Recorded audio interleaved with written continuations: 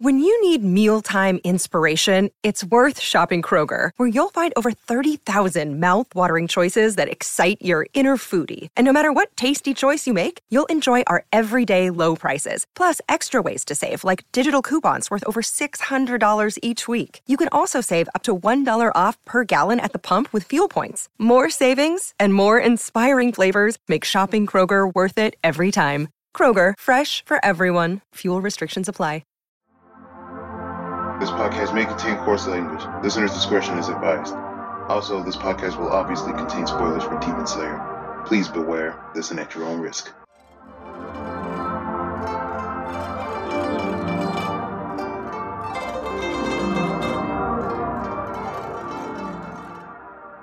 Welcome to the Demon Slayer podcast.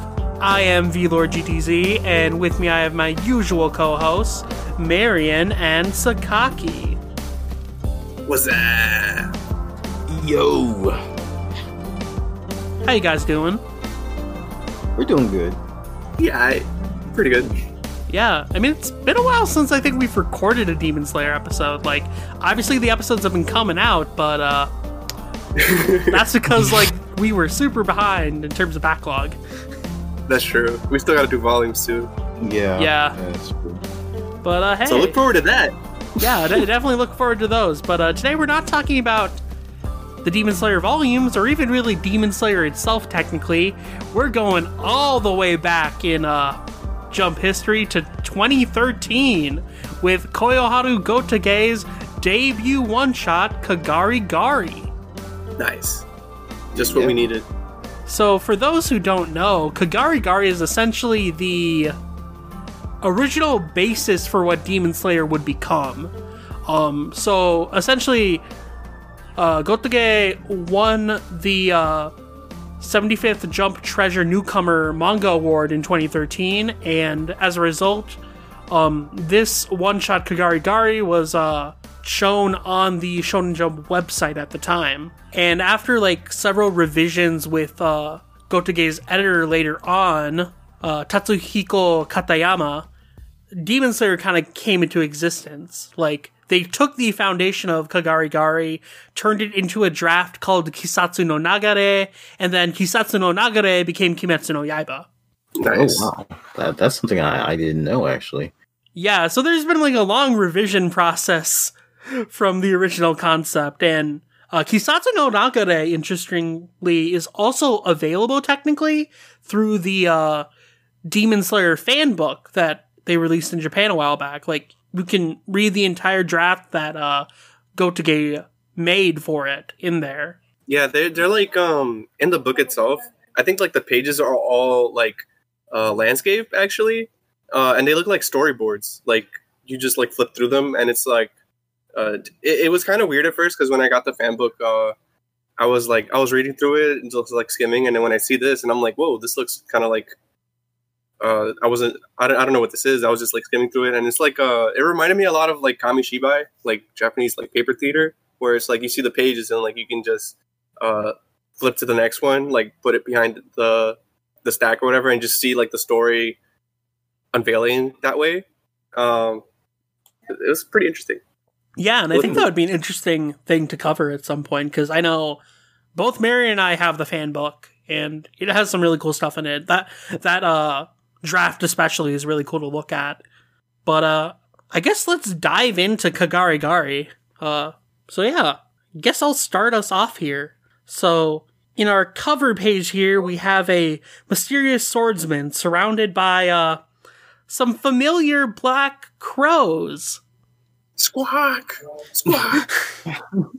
Like, as Marion is demonstrating for us, you can actually hear this page. Like, Oh my god.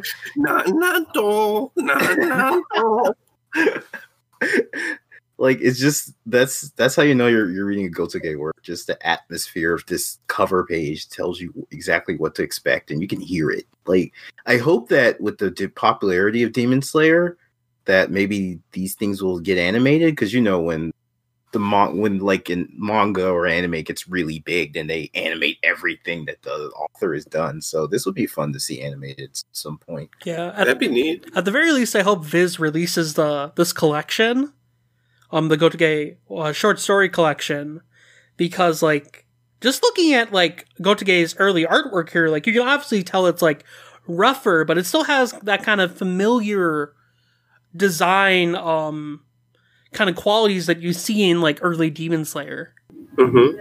Yeah, and as we move on to the next page, we see a young boy being handed some rice balls, and as we shift over to the next page, you see a strange assailant attacking a family, and it's a bloody mess. You know what's funny? Like, these 2 pages, just like, oh yeah, that's Kanal's backstory. Oh yeah, that's what happens chapter 1 to Tanjiro. I love it. That's true. Yeah, it's pretty true. But yeah, you have like a father and a daughter here, and like the father tries to fend off the attacker, but their sword breaks, and then as we move on to the next page, we see a few people mentioning how more people were killed last night, and they're complaining about like, what are the police doing? Like 13 have been killed so far. And they're mentioning how like messed up it is that they've all been killed like in such cruel ways. And someone who's passing by is this mysterious swordsman. And some cops try to stop the swordsman and are asking him like what exactly he's doing here and everything, and what's he holding.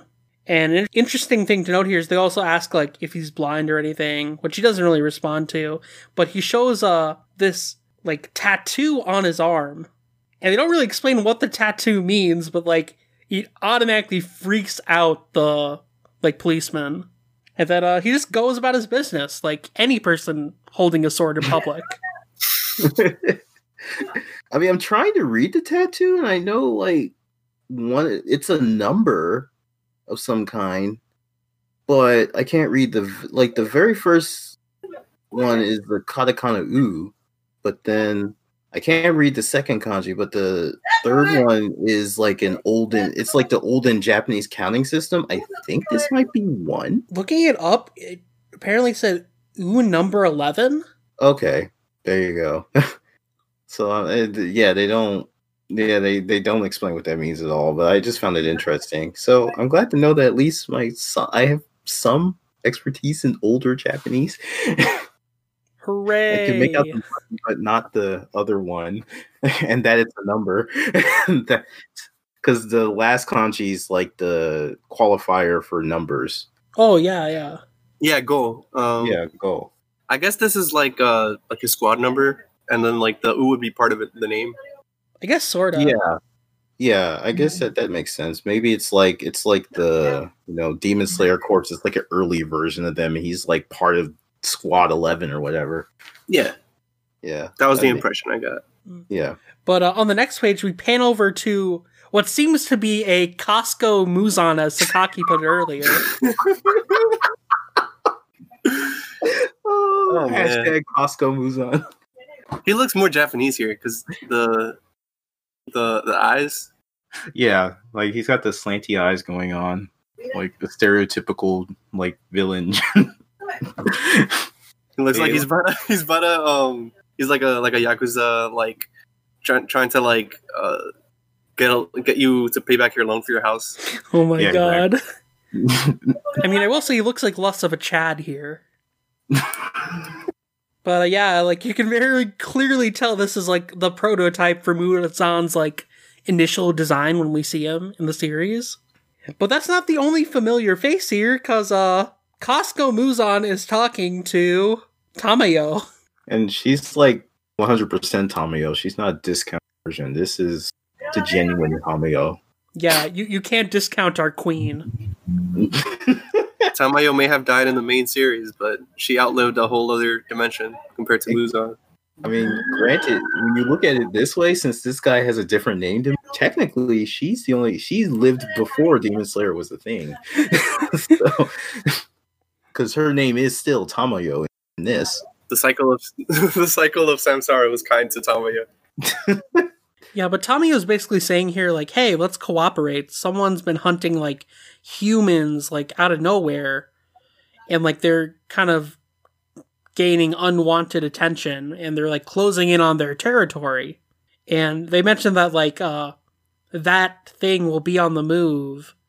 But then someone butts in, and who else would it be but Yushiro, who's also not a dollar store version of himself. He looks just like Yushiro. A little older, but yeah. Yeah, I feel like he has a bit more of like a human face, I guess. Yeah. I was about to say his face looks way more like realistic. I mean, for lack of a better term, like he doesn't look like It's before the demonification process modified him. Oh my god. it's so anime turns people into demons. Got it. Yeah, actually, in the Demon Slayer sequel, he's gonna look more like Uzaki. Just kidding. Oh my god! Why would you? Oh my god. You can cut that out. Okay. Fighting social commentary aside, VLord. But anyways, Yushiro's kind of annoyed that Muzan, or why did I call him Muzan? Toshihiko. Just call him Seki. That's fine. Oh my god. Costco Muzan is talking to Tamayo in a disrespectful way, and that's not gelling with Yushiro. And they get into a little bit of a squabble here. And Tamayo just kind of shuts it down, being like, I will not allow you to insult Yushiro. Shippers, go at it now. Shipping across time. Yeah, but like, they basically are like, end up like deciding to work together, and like, Tamayo does mention Costco Muzan's actual name, which is like Tokikawa. Oh, Tokikawa. Oh, Tokikawa over the death for you. Oh my god. I mean, yeah, she kind of says it like towards the end, but we're gonna keep calling him Costco. That's just better. We're just. Ugh.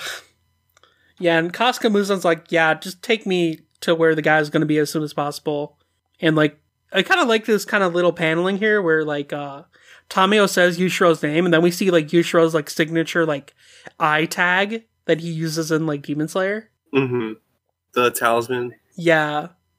And we flash over to this like person killing an innocent bystander, and Costco Muzan's also on the scene.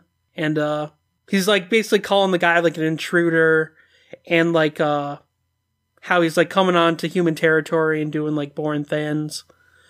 But then Tamayo activates like her demon blood art, or what would be her demon blood art in Demon Slayer, by like kind of like cutting her arm up and like releasing like the blood toxin.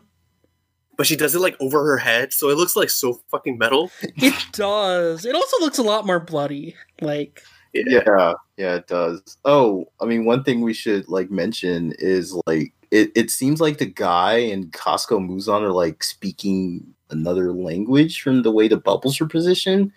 So, I mean, I'm sure most people know this, but like in typical manga, the text is vertical. But when the guy comes on the scene and is talking to Costco Muzan, it's horizontal.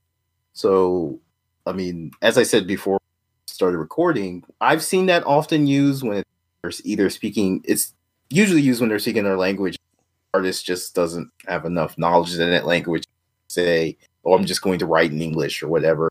So, yeah, and you can also tell because the demon in like black or whatever, when he first starts like thinking to himself, the text is like not bolded. Like all of the text in this is like darker, I guess. Like you can see like the lines are bolder. yeah. So it's like obviously like a conscious choice with the font. Yeah. yeah, it's an interesting little detail, and I guess like it's kind of implied that Costco Muzan, this person in like Tamayo and everyone are kind of just speaking like their own language that's not like necessarily Japanese. Yeah. Yeah, but like essentially after Tamayo does like her whole like bleeding arm thing, like it definitely gets a reaction out of like the killer like demon like person, and then Costco Muzan awakens like some weird claw thing.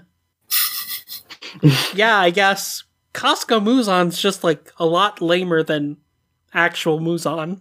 That's why you don't go to Costco when you want the real thing. This is actually the first brain before it it got more. I guess so.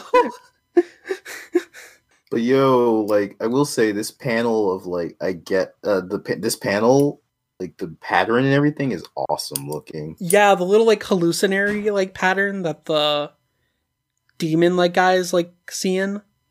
Yeah, Yeah, it's like Yucata kind of like patterns with like the clouds that look like lines basically, and then the swirls should be like they could be like water or wind. I'm not sure which. It looks neat. Yeah, it's really something you got to see.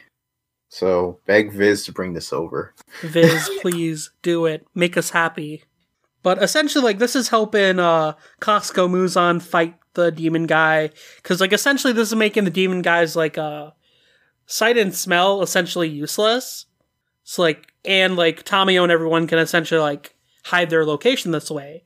So Costco Muzan just slashes up the demon guy's face. And, he gets in the first strike, essentially.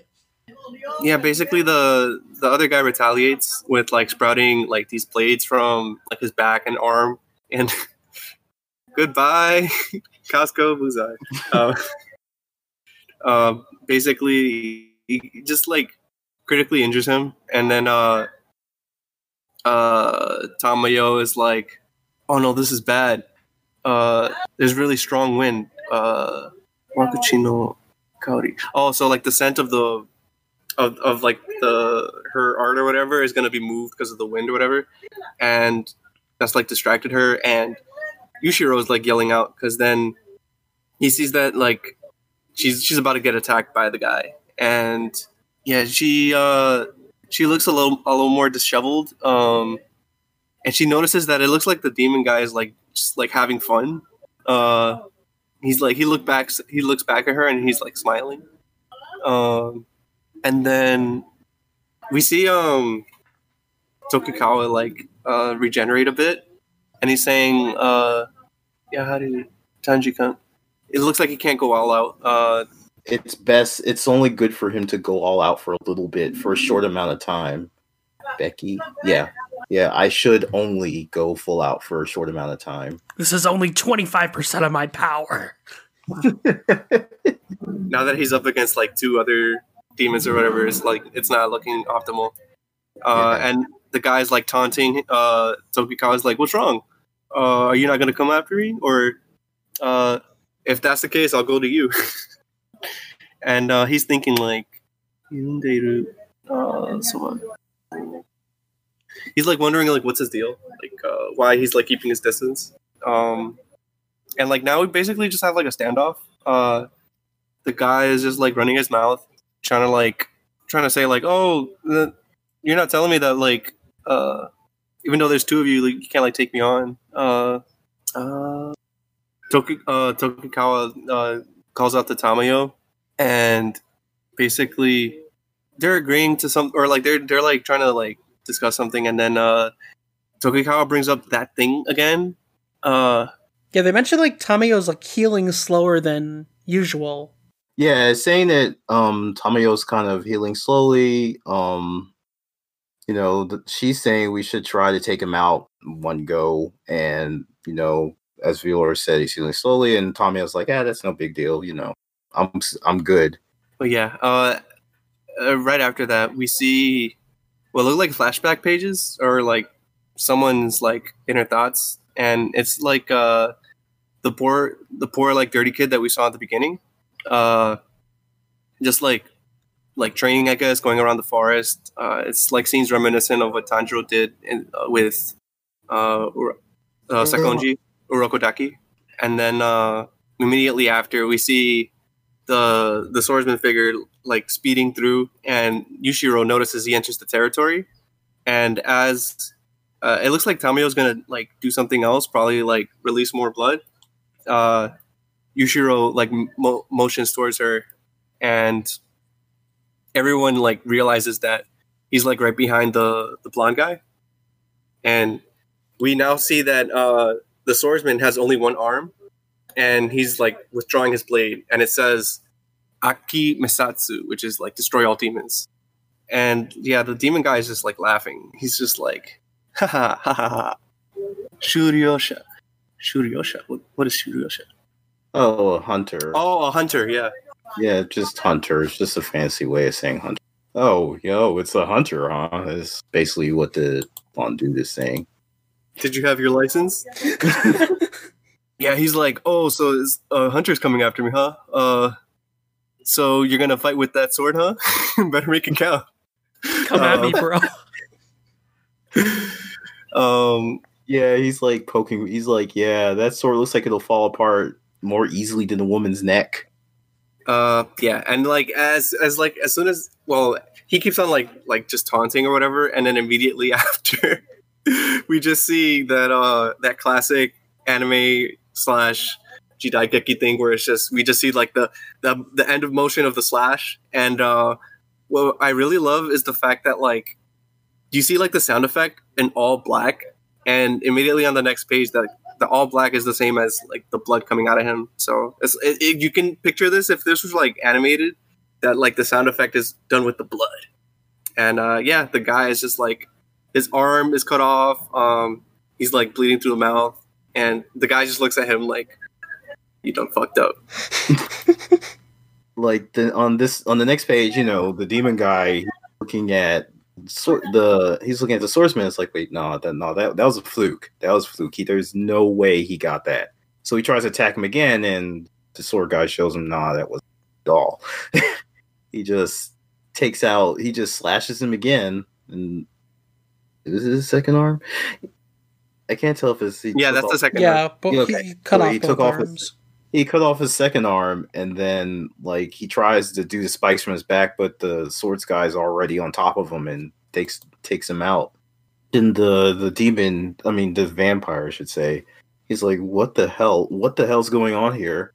And then he just pulls a real Muzan fighting Yoriichi and just says, I'm out. Nah, I'm done. He does the Joestar secret technique.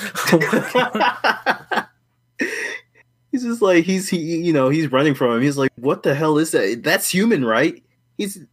I can only smell a human scent. So what the hell? Like maybe it's because of that woman's like powers that I'm smelling something different. Because basically the vampire guy's like, that cannot be a human. And then we get, I assume, then we're in another flashback. Mm-hmm. And it looks like it's like a test. It looks like it's the same test that like they did in Demon Slayer. So definitely you can tell this is the base for it, where they have to like survive in the forest, I believe, for like 7 days. Yeah, the selection exam. Yeah. Like they mentioned, like there's 19 demons in there. Yeah, there are 19 demons. Yeah, and you have to in the surrounding forest, and they have to survive 7 days. We won't. Okay, iki nobita mono dake ga sono mono dake ga. So, yeah, only those survivors. Yeah, just the survivors. So, how come? And then it flashes back to the present, and the vampire guy, basically, why my power's not working? What's going on? What is this? This guy's hacking. I want a refund. Please nerf Sakurai. Too many swordsmen in this game.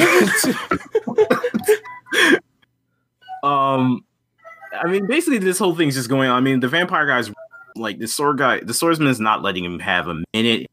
Can't believe that this is happening to him. He's getting bodied by this guy that he doesn't even know. And he goes back to the flash. He goes back to the flashback. And it looks like somebody is like trying to wrap up somebody's wounds, and they're saying you're not dead, you've done well, and all of that. Yeah, it sounds like it's implied to be the swordsman that we're seeing in the present, because like that swordsman is like already blind. Yeah. Okay. Then there's. Oh, okay. Yeah, it sounds like that because like the guy's saying, you lost an arm and eyes. No, yeah, that's what it says. And then something about 6 Bakana, and there something about like 6 more of them. And did somebody team up with the demons? Like I think it's like they fought 6 demons like by themselves. Right. Yeah. only, and then the demons teamed up. Naka no Jujo Yeah. Onsen.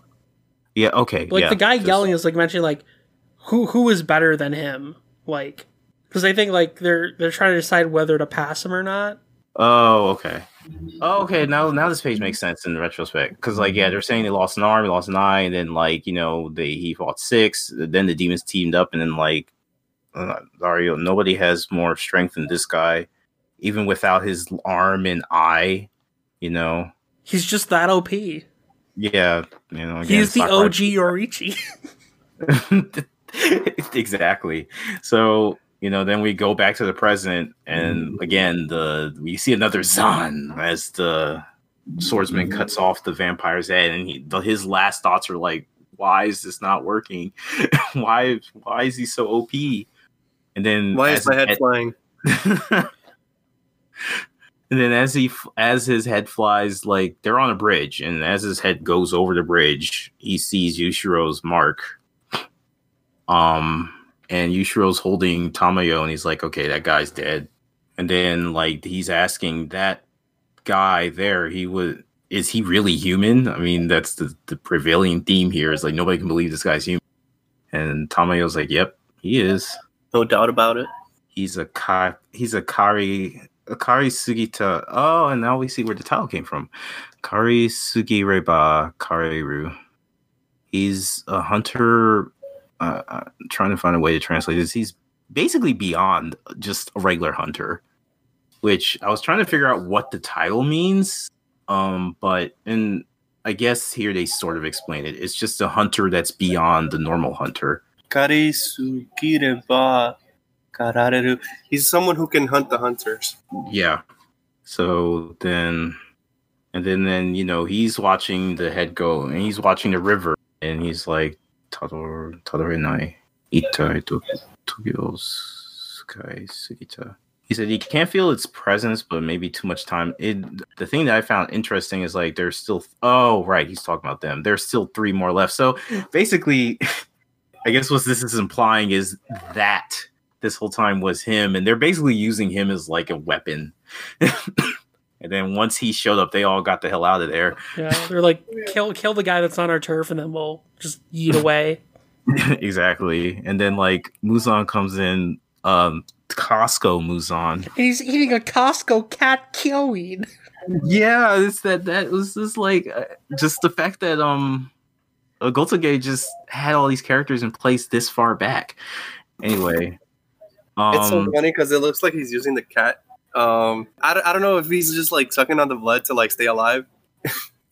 But what's the zabu zabu sound effect? Zabu. I mean, it's like a plish plosh type thing. So okay, just, like, so it's just him water. getting up. Yeah, water splishing off of him. I was about to say we could have started calling him the Chupagato. Although in the next panel where he's just like, I'm just gonna be quiet like a mouse and scutter and scutter out of here. Like it does have a gari sound effect, so he is chewing on it. So I think that's his giri giri. Giri. Oh, giri giri. Okay. Yeah. He's like, but still, that's like a chewing or like clamping or yeah clenching giri. sound effect. There we go. That's the word I'm looking for. Clenching. It's like a clenching sound effect. Then he just kind of spits the cat out. God. Shit. And then like it goes back to the flashback, and I guess at like alternate universe Urodaki, although he's a lot less nice. I mean, clearly he's like not going to live very long. Clearly he has pneumonia. Oh my God. Or tuberculosis. He has anime mentor disease. He got his first cold. That's right. God. But yeah, he's basically swordsman's basically, I mean, you can't tell, but he's clearly worried about him. But then the guy's like, leave. Need you here. Get lost. There's a village to the south. Like, no. The crow is saying there's a village to the south. Immediately, another demon slayerism. And, then we see it. Aki Mesatsu right there. So, I love that this crow's like, Kurose! Choto!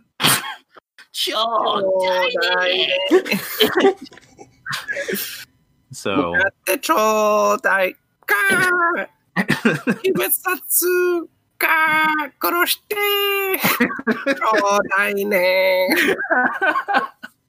love it that this crow is like it's the same crow from Demon Slayer. Just anyway, then we get to the very last page, and then it's like one of the cops from earlier. It's like, oh, and I mean the swordsman is eating ramen at a stall, and like when the police guy is like, oh, yo, it's you.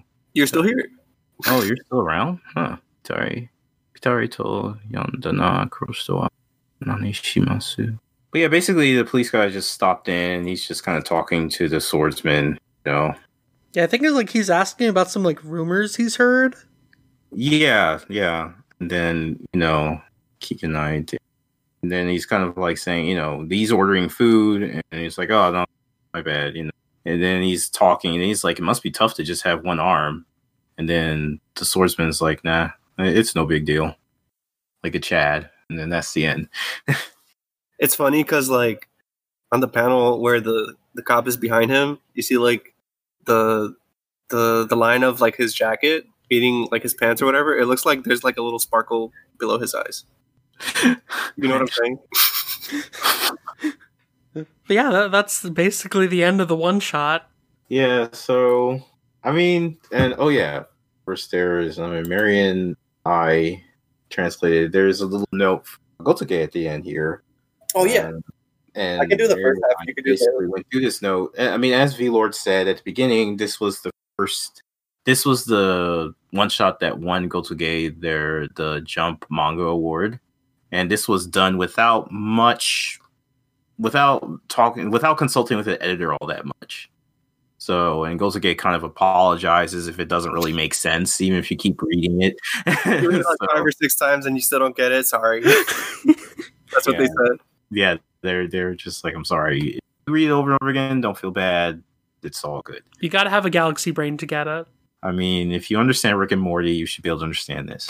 Anyway, they said this will become the base for the foundation for Kimetsu no Yaiba. Yeah. And basically, they wanted to draw a swordsman with a handicap who was like really strong. Because, that would be fine. Yeah. And they kind of mentioned that you don't see vampire much. And then you usually see like, even then they mentioned, you know, having a Dracula wearing Western clothes and Taisho, you know, it kind of leaves. I just remember having, you know, Dracula in a Taisho, and I guess that impression on them. So apparently, and I mean, we mentioned it a couple of times during, you know, the read through, but these aren't actually the characters that appeared in this that have like demonic powers are not actually the same demons. They're actually just straight up vampire. Yeah, like that you can actually kind of notice that too in the art. It's like they are like usually in like Demon Slayer, like they'd be able to suck up blood through like other means besides just their mouth. Like here, like they're only using like their teeth and stuff to suck out the blood. Yeah.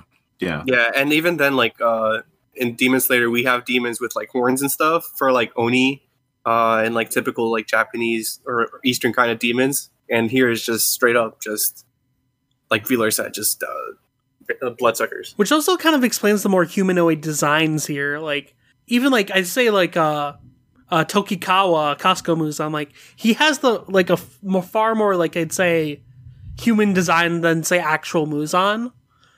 Yeah. Mm-hmm. Yeah. I mean, even the guy that they're fighting, he's just wearing a black cloak. Like he looks like the kind of guy that'd be a vampire and everything. So like there's no, I mean, they all look human. If you saw them without knowing they're vampires, you wouldn't know. But yeah, the guy, he just wears a black cloak, blonde hair. He looks like the kind of guy that would be a vampire. So it's very much like you could tell that that these are not the normal demons that you encounter in Demon Slayer. Yeah, for sure. It's interesting that Gotouge mentions here that they wanted to draw like a series with like a character with a handicap, because in Tatsuhiko Katayama's interview with Manga Plus about like the development of Demon Slayer, the main thing they changed was the removal of this main character because they replaced him with Tanjiro. And the reason for that is that they felt like it kind of made the series a bit too dark. And they wanted to put in Tanjiro to kind of give at least some sort of sense of like comic relief or like lightheartedness to like all like the kind of more messed up parts of the story. That makes sense.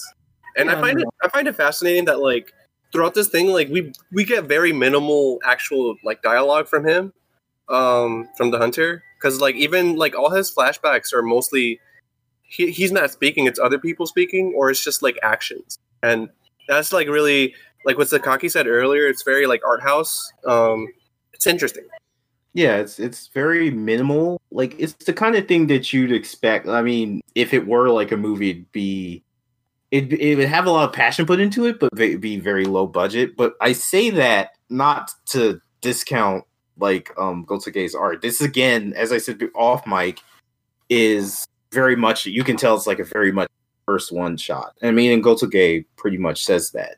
And I mean, but it still has this innate sense of pacing that definitely transferred over to Demon Slayer, as much as Gotouge kind of, dings himself for it not making sense. I mean, I feel like it made. I mean, for as far as one shots go, it made pretty good sense. I mean, you'd have to read between the lines a little bit to kind of get some of it. Like, it took me reading it now to understand that, they were using the swords guy. They knew he was coming. They knew he was around. They're basically using him as a weapon. Like, Costco, Muzan, and Tamayo talking about that thing. Oh, like on the one page that we were kind of struggling with now, I'm reading through it again, and I get it now. Muzan's basically, Costco Muzan's basically saying, well, if that doesn't show up implying the swordsman, then we're going to have to figure out something else, or I'm going to have to do something else. So they're all like, and Tamayo's like, if that doesn't show up. So basically this whole thing is predicated on they know that the swords guy's probably coming, but they can't kind of wait. So they went to go take care of the vampire guy by themselves, and they were struggling, and then sword guy shows up. So basically he's their weapon against unknowingly their weapon against the other vampire guy. And then once he shows up, they just leave because they know if they're still around, he's going to come after them too. Yeah, like I feel like in Kagarigari, like the main thing that I think is jarring is the flashbacks. Like they feel like they're kind of just like spliced in there, and there isn't really like a natural transition. Like in that sense, you can definitely tell like this is kind of like Gotouge's kind of first like dabbling in like a more like kind of like professional work.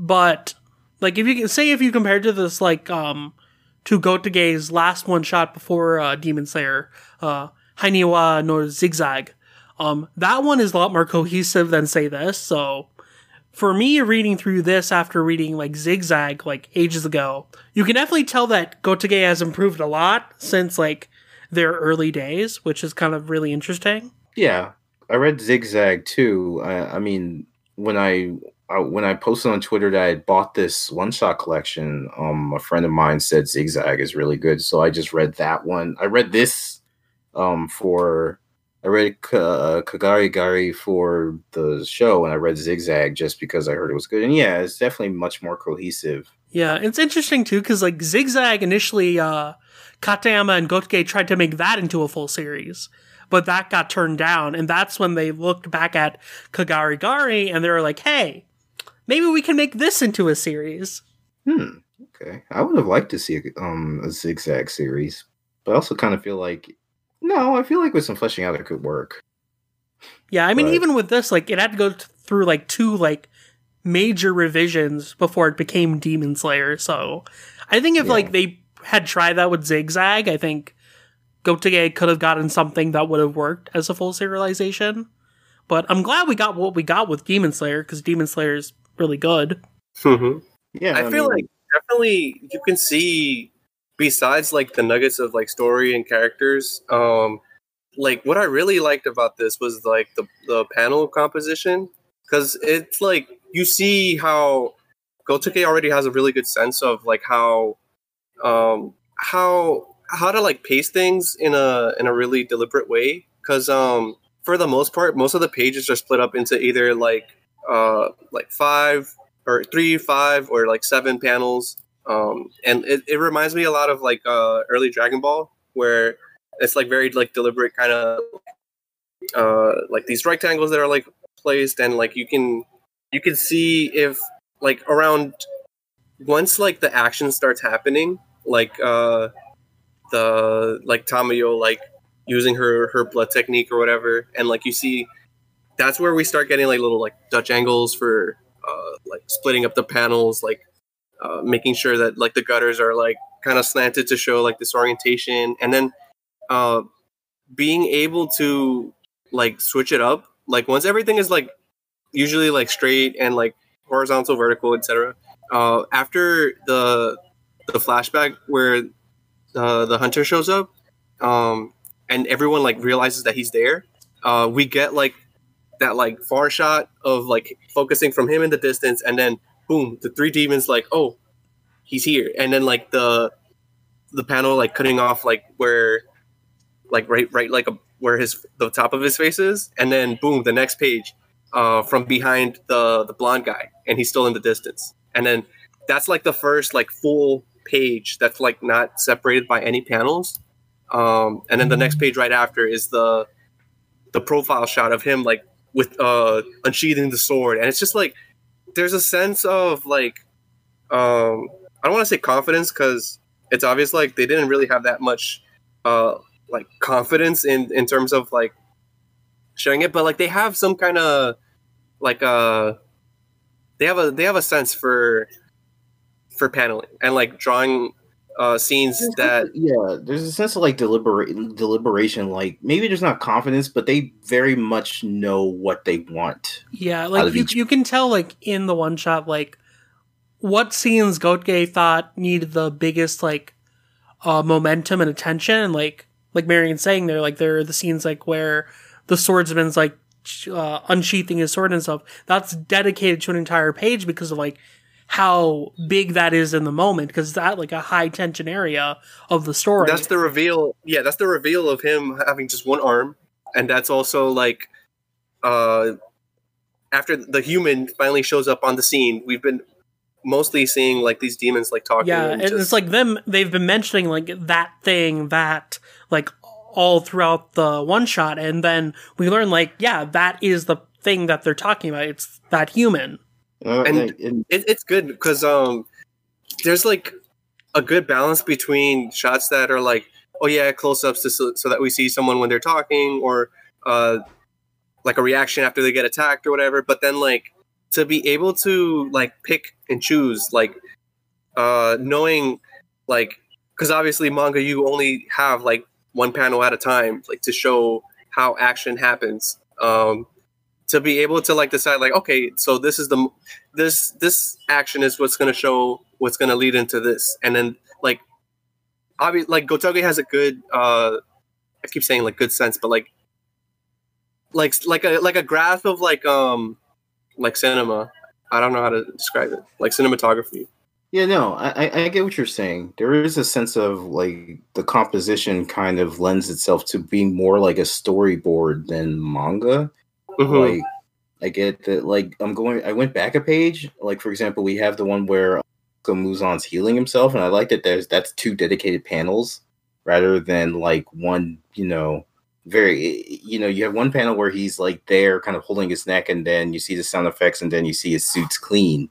Like it's very cinematic in how it's approach, and even in the page before that, when Tamayo jumps on the roof to avoid the vampire guy, like there's this whole thing. You see it from her point of view, like her looking down on him, and you see it from Yushiro, who's across the lake looking from the back, and then it goes back to her face.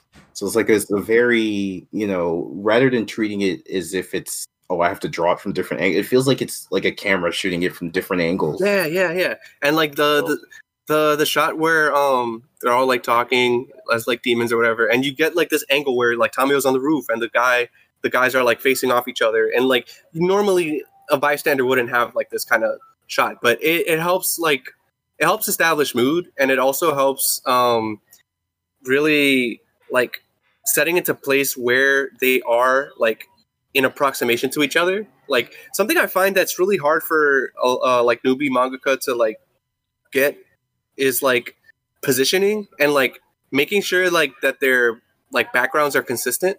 And you don't get that sense at all. Like there isn't really a sense of like lost direction in this. Like at any point, like I don't think that you don't know where a specific character is. Yeah. And part of that is because like obviously the setting is like they have this house that's like a mansion, but it's also set by a river and like a forest in the distance across the river. Like being able to like decide where to have your story set and like using it to your advantage is like it's a good skill to have. And like obviously Gotouge had it for a while. Yeah, it's like you say, they're like you always know where everyone is in the like fight itself, and that really kind of shows you like how much Gotouge understands like the sense of space in the story. Like it even pans back to like the dead body of that one guy that the vampire killed at one point after the fight's over, just emphasizing like, hey, yeah, all these parts of the fight are like still here. Like that guy's still dead. Everyone's kind of yeeted out of here. That's the entire scene. And the fact that like Gotouge remembers to do that, like that's something like I think a lot of rookies especially kind of forget. Like, okay, you have all these elements, but you still have to like refer back to them and explain like, okay, this is what happened with these people, but here's also the current situation. And Gotouge managed to still do that in this like debut one shot. I just noticed like once this guy Muzan and the blonde guy are fighting, like we see a shot of the back of the hunter, and then like as like they're fighting on the next page, we see like a far shot where the action is just like a little bit of it. Like it's mostly to set up the background, and we see like there's a bridge connecting to the river and the forest, and that's where the hunter's gonna come through. And immediately, like 2 pages after, that's when it sets up like, oh, there's a strong wind and it's gonna waft the scent over there. That's how obviously the guy shows up. Yeah, that's a really interesting detail. Yeah. On page of the one shot on page 21. Yeah, like I'm looking at that page now, and I mean, for everything you said, it's a great setup. But I just like the fact that instead of we have this thing where it's an establishing shot, like right. I feel like not many manga, even like veterans, don't do that a lot. It's like when there's a fight or a new location, you know, we get the character. We usually don't get an idea of what that location is until like way later, or like maybe probably just before. Yeah, as the fight goes on, then we get a better idea of where we're in relation to, you know, the setting. But I like that Gotouge has an establishing shot here. For the fact that the establishing shot isn't just a close up of the characters in the background. No, it's like you could almost like take them out of this panel and it would still work as just an establishing shot of, okay, they've moved to this location. But it would also work if like the two fighting aren't even there, because then right below it is Yushiro in the woods, and like so he's obviously hiding in that area. Yeah, that's what I'm saying. Like it will work even without them there. But I like that they're there because I like that we're seeing the fight as it's happening. But the most important thing in that panel isn't the fight; it's the background and the setting. Right. Because it would be really easy for like veterans or new like to be like, okay, people are interested in the fight, so let me just have a close up of these two guys fighting. And I mean that wouldn't be wrong. Usually that's what we're here for, but having an establishing shot, as Marion said, makes it so that we know what's going on. We know the hunter doesn't just appear. We know where he'll be coming from and why. Like if for later, as like Tamayo's her blood art doesn't, you know, the fact that they're by the river, there's probably wind coming, and then that's another thing too. So that panel is like really like a good pivot point of just the rest of the chapter. Yeah. I think like the bridge in that scene also is like really well used, because like obviously when we first like get to like the actual fight with the vampire, like we see Yushiro's talisman on the bridge, and it's that same bridge that the vampire tries to escape from and then eventually falls over. And when the fight's over, like Gotouge reuses that same talisman. And it's like kind of tying everything back together. It's like, oh, this is how we started and this is how we're ending. Yeah, and the talisman is there, but it's just like a little undetailed circle. Yeah, but it's like still there, and that's the really cool part. It's like it's something that you forget about in the moment, but then like Gotouge ties back to it, and it's like, hey, yeah, this was still here. The fact that you can go back and see it is dope, because that's what I love about stuff like World Trigger, where it like sets up like the fights with like if anyone uses like a tactic or something, and it's like, oh, this person like used this technique, but like it was shown in the panel, but it wasn't brought attention to until after the fact. Like stuff like that is awesome. Yeah, I love stuff like that, like where the author is giving you kind of like, I mean, you could not know, but if you do, you get those like extra brownie points, which is like, oh yeah, that thing, I remember that, and exactly. It feels good that the author's sort of rewarding you for paying attention, but they're not at the same time. They're not like punishing you for not paying attention. So it's like, or not noticing. I shouldn't say paying attention, or not noticing a thing. So that's really cool too. Yeah. Oh, you know something else I noticed that I really liked? After Tamayo jumps up and she's like on the roof, on page 25, like when she like looks down at the guy, that's when we start getting more like slanted panels, and it's to show like the difference in elevation. And we don't really, because like for the most part, like I said, it's just like straight like horizontal and vertical panels. And then like once we get like a shift in like positioning, that's when Gotouge starts using like more slanted angles for like the lines of the actual panels.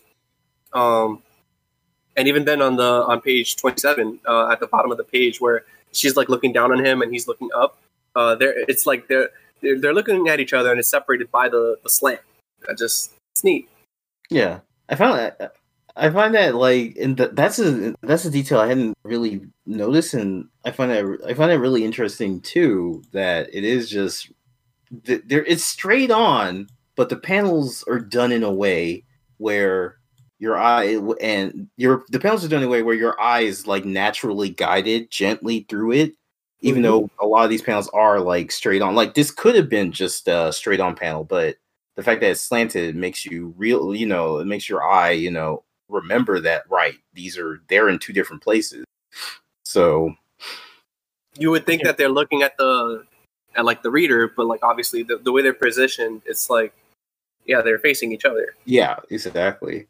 And now I'm able to like, and thinking about Gotouge's comment, not to derail too much from the discussion of the artwork. Now I said it was art house off mic, and which Marion like mentioned, but now I realize now I feel like it's definitely more artsy than it is like story driven, and I guess that's what made me feel art house, because like a lot of those things are just we're filming it a specific way. We're too worried about what the story is.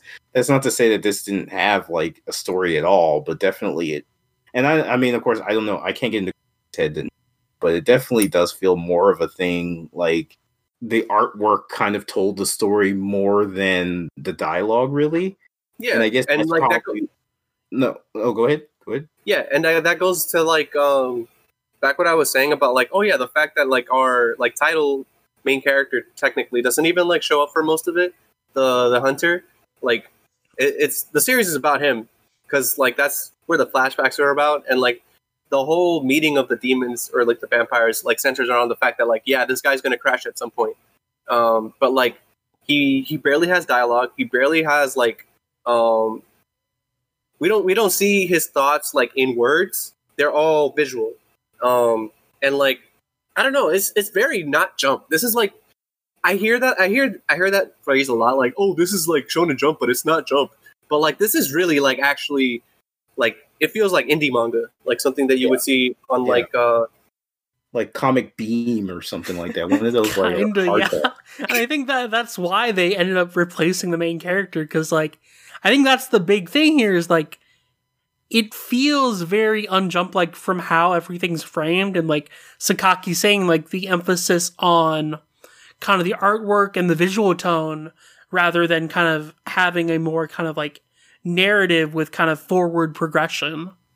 Right. And I think part of that is like the fact that like our main character is mostly silent, like Marion said, and like it creates this kind of more ominous tone, but it also kind of is devoid of like kind of the friendship, effort, and victory that like Jump kind of tries to encapsulate. It's so funny because like you could say like the three demons are like the opposite, like enemies, deceit, loss. I mean, no, you're not wrong, because they basically use the hero as their weapon. Like, it's basically a demon gang war, and like they call the cops on the other guy, and they take him out and arrest him, but they get away and everything. Like, it's like, even from that point of view with the story, it's interesting because like you don't see that much where it's like the bad guy, like, yeah, you'll see the good guy work with the bad guys against another bad guy, but then, but the good guy acknowledges, okay, this one time I'll cooperate with you for 5 minutes, and that's it. And we'll take over, we'll beat the other guy. And so there's a sense of acknowledgement. But here, it's just like the sword guy had he has nothing in, he had no acknowledgement, he has nothing in for this. He's just coming in to do his job, of slaying this vampire guy. And they know that he's going to come, but so there's no agreement, but he does his job. And even at the end, and they know, okay, once he's here, we gotta go. And I just find that really interesting plot wise. And I mean, I guess that's why this works well as a one shot, because I couldn't imagine that like being a thing constantly. Yeah, it does make me wonder if like in Kisatsu no Nagare, if Gotouge kind of incorporated more kind of like defining elements for the main swordsman. Because, like, here, like, it definitely feels more directionless, where it's like, what would you do with this plot, exactly? Besides just having the swordsman go around and kill people. This would basically just be chapter 1. And then, like, moving on would be... Because this is, like, predicated on the fact that, like, the main difference is really the fact that Muzan is a presence in Kimetsu. Yeah. And, like, he was, like, the progenitor of all demons. But here, obviously, there's 3... different demons from 3 different factions who have like their own like goals in mind.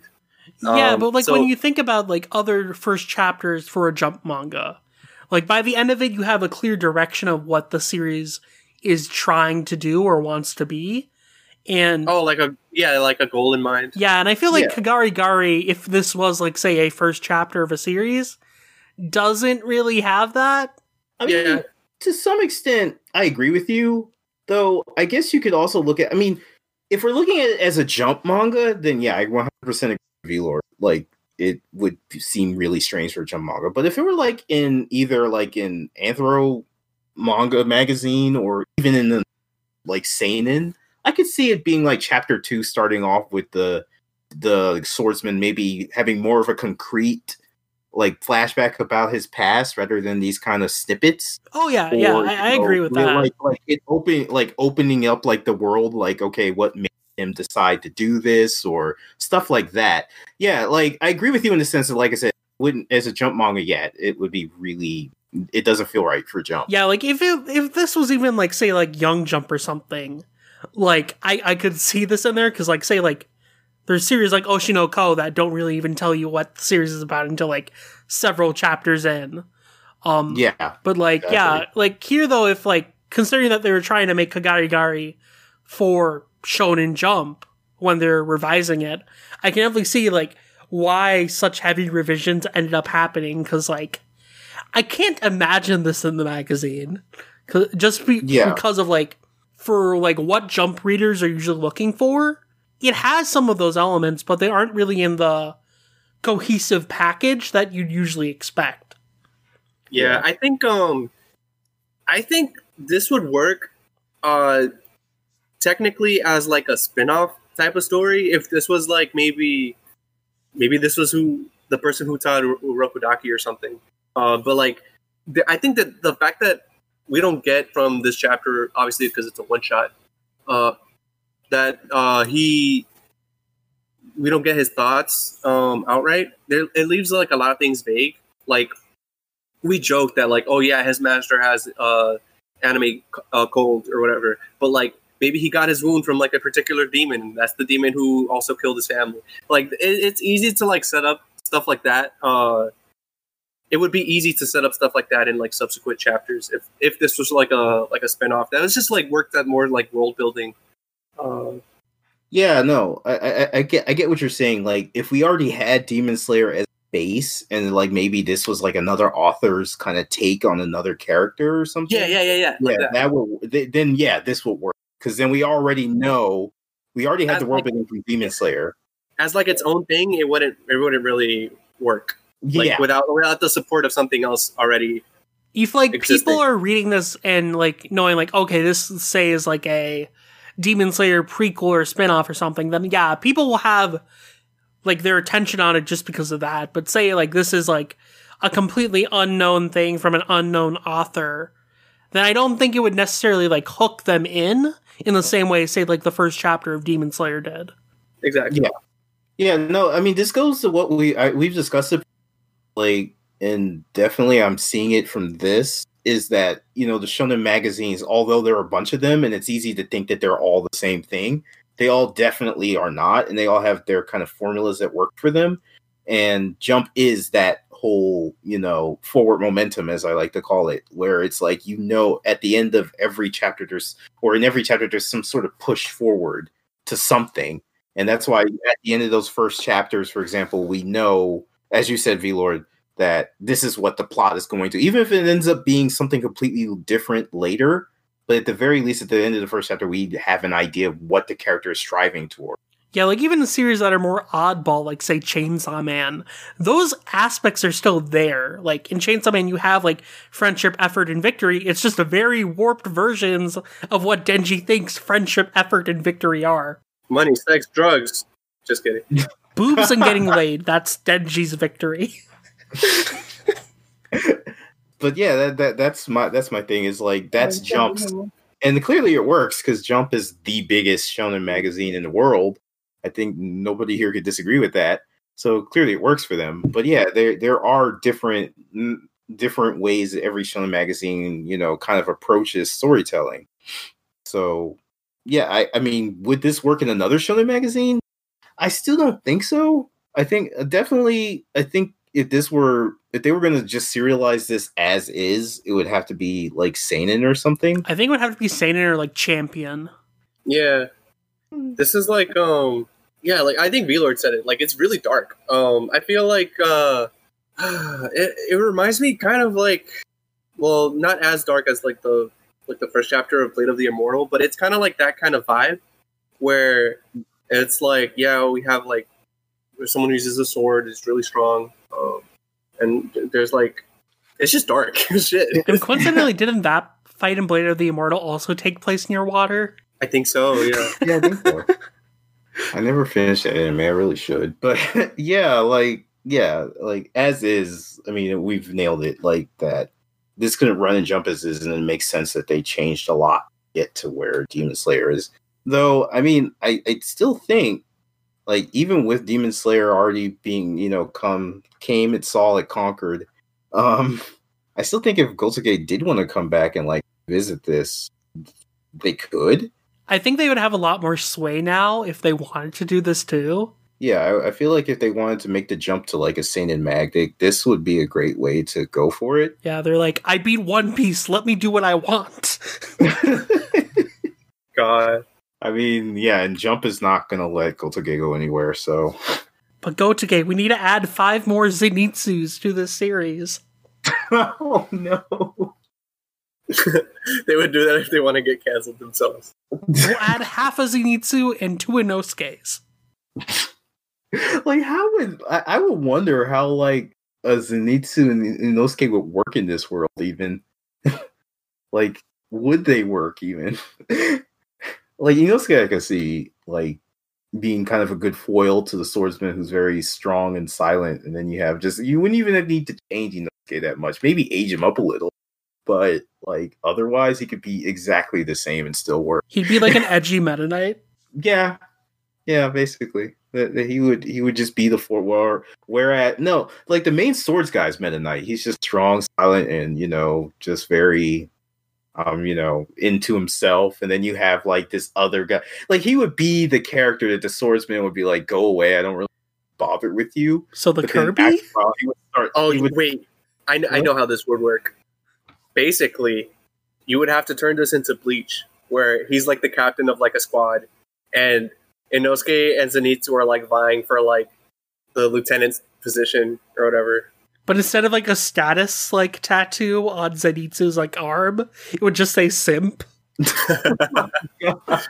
They would be like Kujaku and Ikaku from. Oh shit! Yeah, you're right. Yeah. Oh shit! Yeah, no, I could totally see that actually.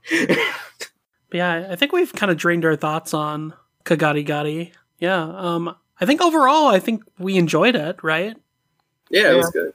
Yeah, Viz, please bring over this one-shot collection. I mean, Yeah, And the fan book. I feel like they're once the volumes are done, they might go into this. I hope they do, because depending. like they're doing like Paru Itagaki's Beast Complex like one-shot collection. And I feel like, considering how well Demon Slayer is doing, I think it would make sense to like release it, because it's like one of the highest selling manga and comics right now in the US. I would be really salty if they don't. Like, I love Beastars, but I would be salty as fuck. Yeah. I mean, I'm feeling it would make sense timing wise to do it after the series is over, just to kind of keep the interest there. Yeah, rather than release it all at release the one shot collection, the volumes, all of these things at the same time, because then everything's drained. Then it's like there's nothing left other than, I guess, the spin-off. Yeah, but I mean, as far as like Viz's volume releases go, they're slowing down back to bi-monthly starting early next year, because I'm assuming like there's no point in them doing it monthly anymore, since like they've already filled the gap in the vault. Right. Yeah, so I guess if we do see this, it'll probably be late 2020, early 2021. But who knows? It could be earlier. You mean 2021, 2022? Yeah, 2021, 2022. Yeah, I don't know my years anymore. I can see it announced next year for the year after, maybe. Yeah, I mean, who knows? Like, Beast Complex is coming out like March or something of next year. So like, I don't think they're necessarily opposed to releasing a one-shot collection while they're still releasing the main series, but it's anyone's guess. Yeah. For the fan book, I can see that extra.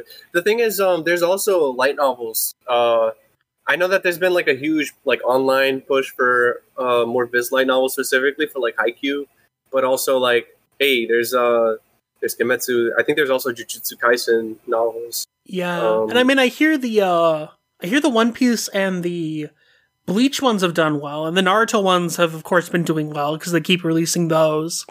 So one can hope that we can get like those other ones too. Like, I know there's also a Black Clover light novel as well. Yeah, we all know that because one of the characters in a main arc was based off a light novel. We're just like, huh? Who are you? Oh yeah, and then like in the subsequent chapters, Tabata just like explains like, okay, this is essentially the plot of the light novel, so you don't have to read it. Oh my god. That was just the weirdest fucking like direction story. Yeah, like Sakaki, you haven't read this, but like it would be like they'd focus on one of the light novel characters in one of the chapters, and they'd be thinking about how Asta helped them in the light novel, and they'll be like, "Remember when we did this in the light novel and you helped me out?" That made a big impact on me. VLord, listen, I read Detective Conan. Aoyama just throws in movie characters all the fucking time, so he'll just like this character will appear in a movie. Then he'll just be in the series. And yeah, but okay, so like with Oyama though, that makes sense because that's just what Oyama does. With Tabata is just plain random. But still, it's just like, normally you have the movie character canon and you have the manga canon, but Aoyama just mixes and matches those things like at some point they're both the same thing. I mean, Oyama has a 1,000 plus chapter series that's supposed to take place within the span of less than 1 year. There's no logic with him. And it's funny because it's a mystery series, so there's supposed to be a logic.